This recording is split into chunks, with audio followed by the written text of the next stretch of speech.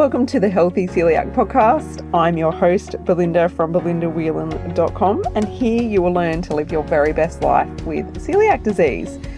Now we are going to be talking all about health-related topics because you, my friend, are more than just a woman with celiac disease. Welcome to the show.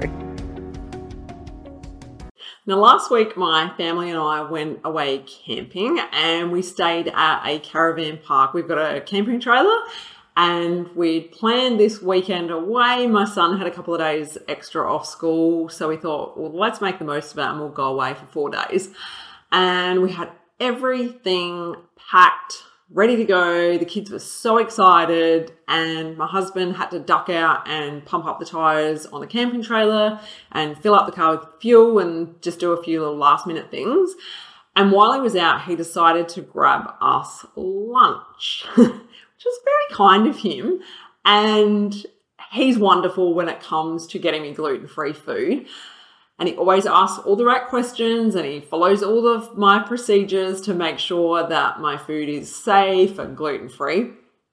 And he got home and I was sitting in my kitchen and I was eating my gluten-free wrap, which had chicken and salad in it. And it was delicious. I've had it from the same takeaway place so many times. The girls that make it are so careful. They prepare it in a clean, safe environment. And I've never had an issue in all the years that I've been buying this same takeaway gluten-free wrap. And I was eating my wrap and I got to almost the last mouthful and I thought, what is that flavor in my mouth? Because it tastes nothing like the rest of the wrap that I'd eaten. And my brain went, oh my God, that is crumbed chicken. So I immediately spat it out in my hand. I washed my mouth out. I couldn't make myself sick, which I wish I could have.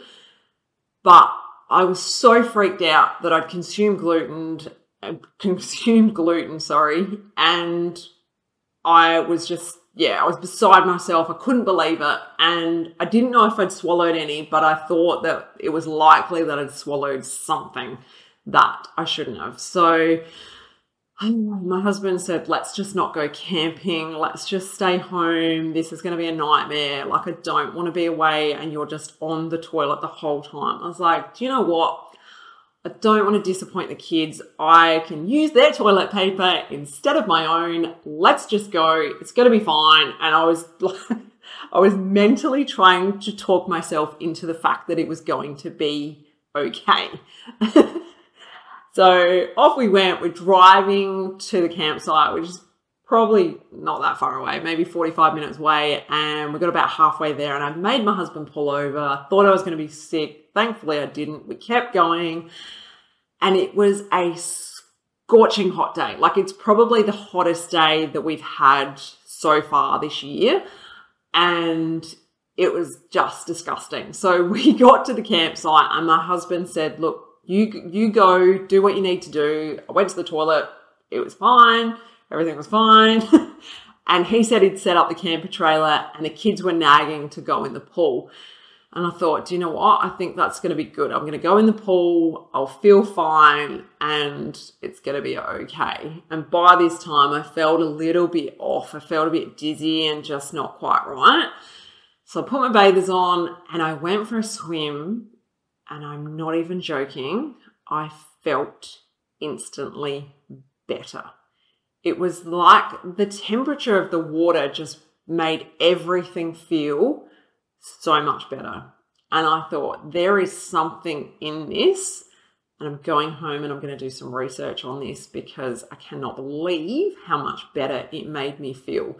So I was in and out the pool for the next sort of 4 to 5 hours with the kids, just having another swim, getting out, having a rest, getting back in. And that night I was exhausted. I was tired. I felt a little bit of vertigo, but my body wasn't aching. It wasn't feeling the normal body aches that I get, and I couldn't believe how much of an improvement I'd felt just from going in the pool. And as it turned out, I must have only had a very, very slight amount of gluten got in my system because I didn't have my usual symptoms that I would have, but I did definitely have the vertigo and a bit of brain fog. I took Panadol, so paracetamol. I took that on the Saturday and the Sunday, and I was a little bit off, but I was fine. And I am gobsmacked at how much better I felt. I did follow all of my protocols that I recommend inside Ultimate Celiac System for if you do get gluten, and they worked. But I do believe that adding this cold water therapy into it made an extra impact on the way that I felt from having gluten in my system. So I wanted to talk about cold exposure and cryotherapy and the benefits of it and how that can support you moving forward if you get gluten or just if you suffer from other symptoms or problems from maybe other autoimmune diseases or other issues that you've got going on in your life. Now, if you've never heard of cryotherapy, basically what it is you are exposed to freezing temperatures. So whether you go in a freezing cold lake in the middle of winter or you go into an ice bath, this is something you need to do supervised. You need to make sure you only do it for a period of time. Please speak to your doctor. This is not medical advice. This is me just sharing information, but it is something that has been made famous in recent years by a bloke called Wim Hof, and he teaches you how to breathe through that cold water exposure because, jumping in a tub of iced water is not very pleasant. And to be honest, it's only ever something that I thought sports people did. I thought it was something that people did to recover from that muscle pain. My husband has done it for many years after playing football. They would jump in an ice bath and it would help with, that muscle aches and pains and would help them recover faster. So that is one of the benefits of doing cryotherapy. And you might not have exposure to an ice bath or, an icy kind of lake or anything like that. But you can even get cold exposure just from perhaps going for a swim in the ocean if you're near the beach. I know a lot more people are doing that these days. We live just near the beach, so the beach is just down the road from us, 500 meters from our house. I drive past the beach every single day, and there are always people swimming in the ocean when I'm dropping my son to school. So we drive past the beach to get to his school, and there's always people going for an early morning swim. And once upon a time, I used to think they were crazy because I don't really love being cold. And for me, it's kind of like if it's hot, I'm going for a swim at the beach. Whereas now, I'm starting to learn the benefits more of this cold water exposure, that it's something that I'm going to be working my way up to doing more often. My brother and his girlfriend have just started doing Sunday morning swims. No matter what the weather, no matter what the temperature is, they go down to my local Moana beach and they go for a swim and just enjoy those benefits. So yeah, it's pretty incredible. And it's something that I wanted to talk with you a little bit more about some of the other benefits with today as well. So some of the other benefits that you can actually get from cryotherapy or cold water exposure or even cold exposure. So if you are living in, say, America or Canada, obviously it's a different time of, it's a different season. It's not a different time of year, but it's a different season to what we've got here in Australia. So we're going into summer. You guys are going into winter.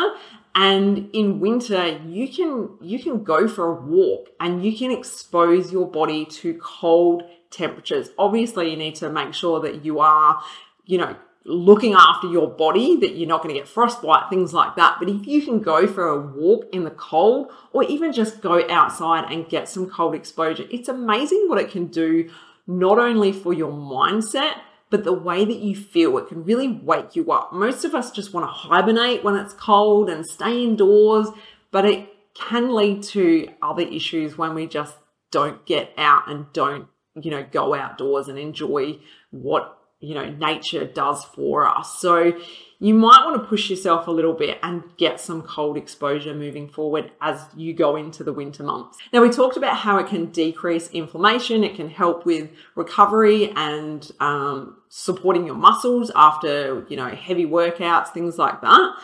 It can also help with weight loss. So it's not like you sit in an ice bath and you lose weight. It's the benefits from what that does. So it can increase your metabolism, so that can then lead to weight loss. And then it can also help with recovery to get you back out there and exercising. So if you are someone that does intense workouts, or, you're playing sport and you feel that muscle pain for days on end after, say, a big game of sport. So for example, my husband, let's just say he played football and for a couple of days he was in agony and couldn't really walk, then doing that cold water exposure or that cryotherapy helps you to get back out there, hit the gym or go for a run, do what you would normally do by reducing that pain. So for my husband, when he's been playing football again this year, he's had a couple of years off. So he turned 40 this year and he knows his body's not what it used to be.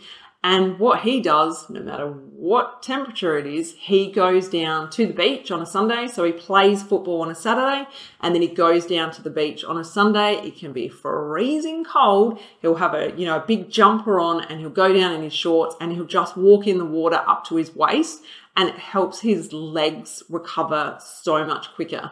So for him, that is a massive benefit, and he knows the difference that it makes for him and his recovery. Another thing that cryotherapy or cold exposure can do is it can help with lowering your risk of getting depression. So that's pretty cool. People that I've, watched online that have done it for the first time, where they've done this cold therapy, they have said that they felt so alive afterwards. So they do it and then they've got like all this energy and they feel amazing. There's a TV show here in Australia called The Block where these couples go on the show to compete for a prize of $100,000 and they fully renovate a house. And I think it was last year's actually. And this couple, they did this cold water therapy. They did the cryotherapy in an ice bath. And I remember the guy getting out and he was just pumped. He was so full of energy and he just got so much work done in his house that day. And to see that benefit is huge.